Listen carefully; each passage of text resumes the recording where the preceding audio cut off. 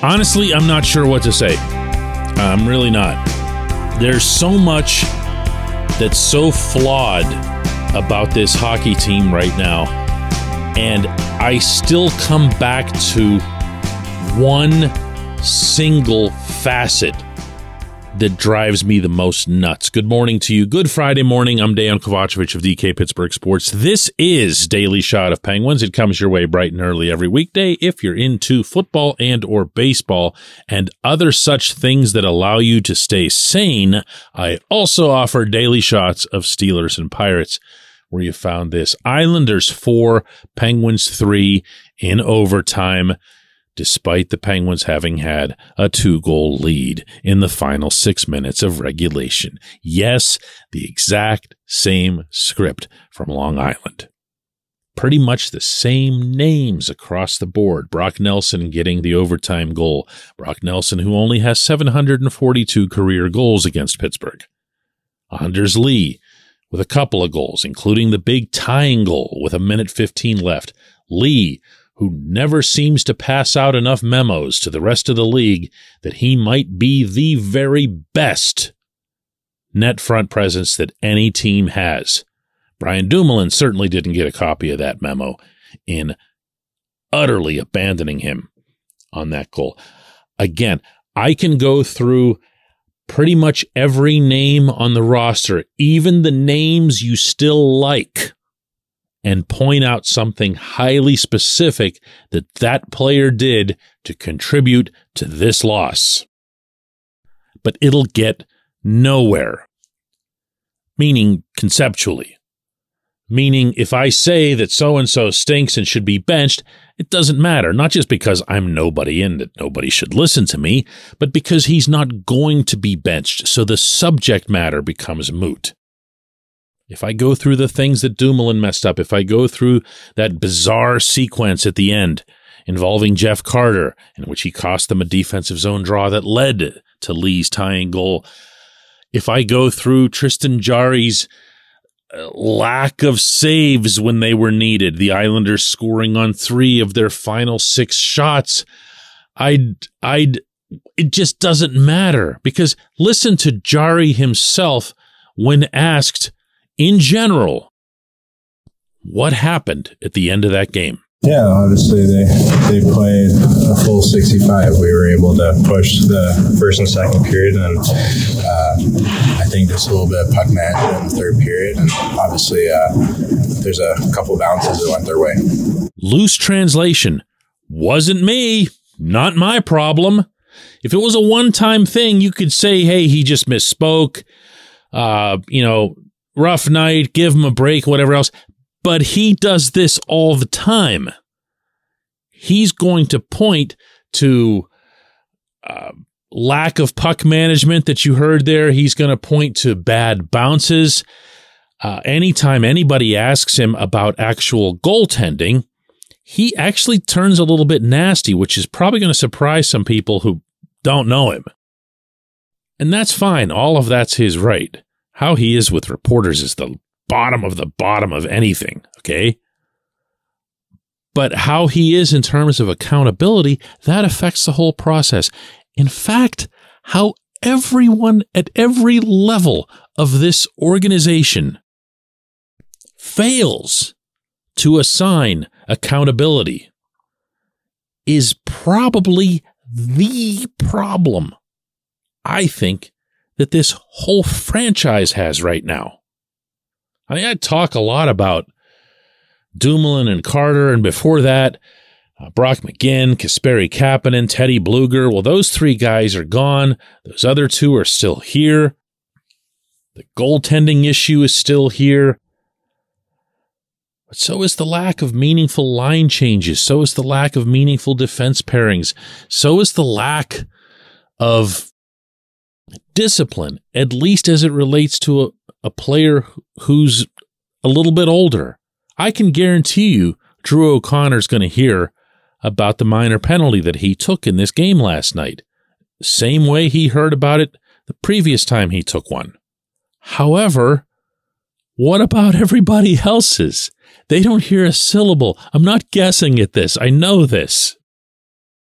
What about Carter, who's been in the league for 9 decades, touching that puck off the high stick when he was facing an empty net?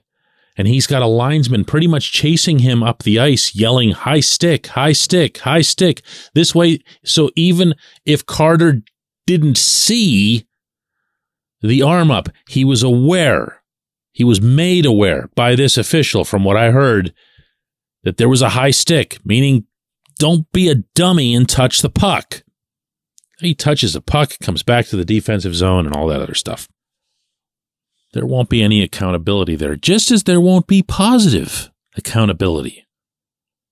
Alex Nylander comes up, AHL All-Star, top goal scorer down there, did everything according to everyone in management, all the way up to Brian Burke, that had been asked of him. He was told, listen, we know that you're a good offensive player. We want you to be able to do this, this, and this, and this so that we can utilize you in Pittsburgh. So he goes and does it in spades. And then he comes up Tuesday for one game, and he shows so well that he blows the analytics out of the water in addition to his assists that he recorded. He gets the highest praise from Sullivan and then later on Burke that we've heard for any call-up. Wow, since I can remember, because everyone hates everybody who gets called up from Wilkes-Barre because there's so little talent down there. They're praising the heck out of this guy, and all I'm saying to myself is, they're sending him back, they're sending him back, they're going to send him back. And they send him back. And you can say what you want about the technical components to it. And I can actually appreciate the value of his going back with some of the details that have been laid out. However, it's the second week of March, and that opponent that you played last night was the most important opponent you had on the remaining schedule to beat for all kinds of reasons, but especially the simplest of all, that being the standings. The Penguins are now in the second and final spot for the wild card in the East, and the Islanders leapfrogged them. That's a pretty big difference there in a 4-point game. And their concern was whether or not they would have X number of additional recalls the rest of the way. How about you worry about the rest of the way when you get to the rest of the way? Again, no accountability, no urgency. I just don't understand what's happening right now. When we come back, J1Q.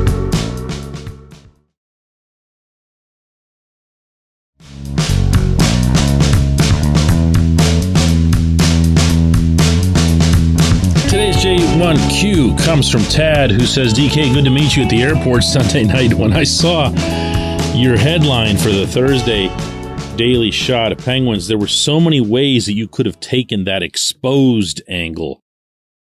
You know, like Hextall gets exposed again for the Kapanen signing. Hextall gets exposed again because of his disregard for cap space flexibility.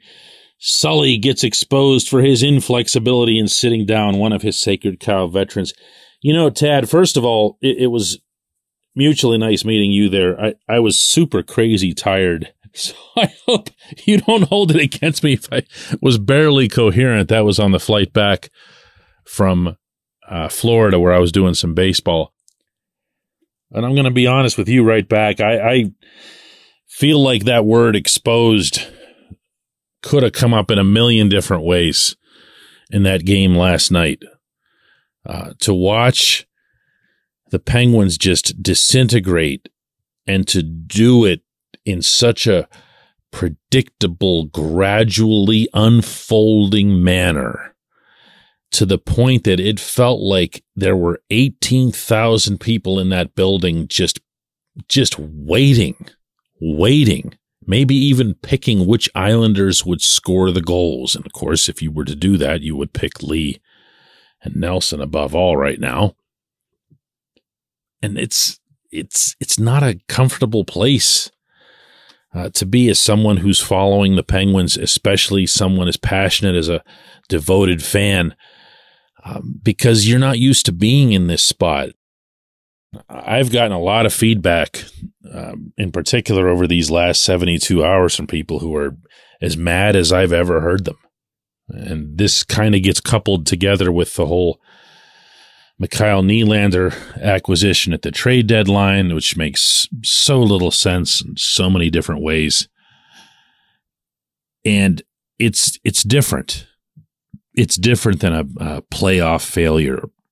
It's different than some kind of losing streak where there's a lot of obvious variables like, well, we didn't have Sid or we didn't have Gino. But here are the Penguins right now. This deep into the season, Sid and Gino still haven't missed a game, and they've been pretty productive. And so have most of their main guys. But it's been this supporting cast, and I'll say it again, that lack of accountability that's created this just toxic atmosphere. Not on the inside. Not on the inside. I can't stress this part strongly enough. They all think everything's fine. No matter what the circumstance, no matter how sickly the loss, even after last night, they would swear to you everything's fine. And I think that's part of the problem. I really do, because if you think everything's fine, or that everything's about to be fine, or that if you just stick with it, to give you part of one of the answers that Mike Sullivan gave me when I asked why no changes had been made on the power play, then that's more of the same. That's lack of accountability. I appreciate the question. I appreciate everyone listening to Daily Shot of Penguins, and we'll do another one of these Monday.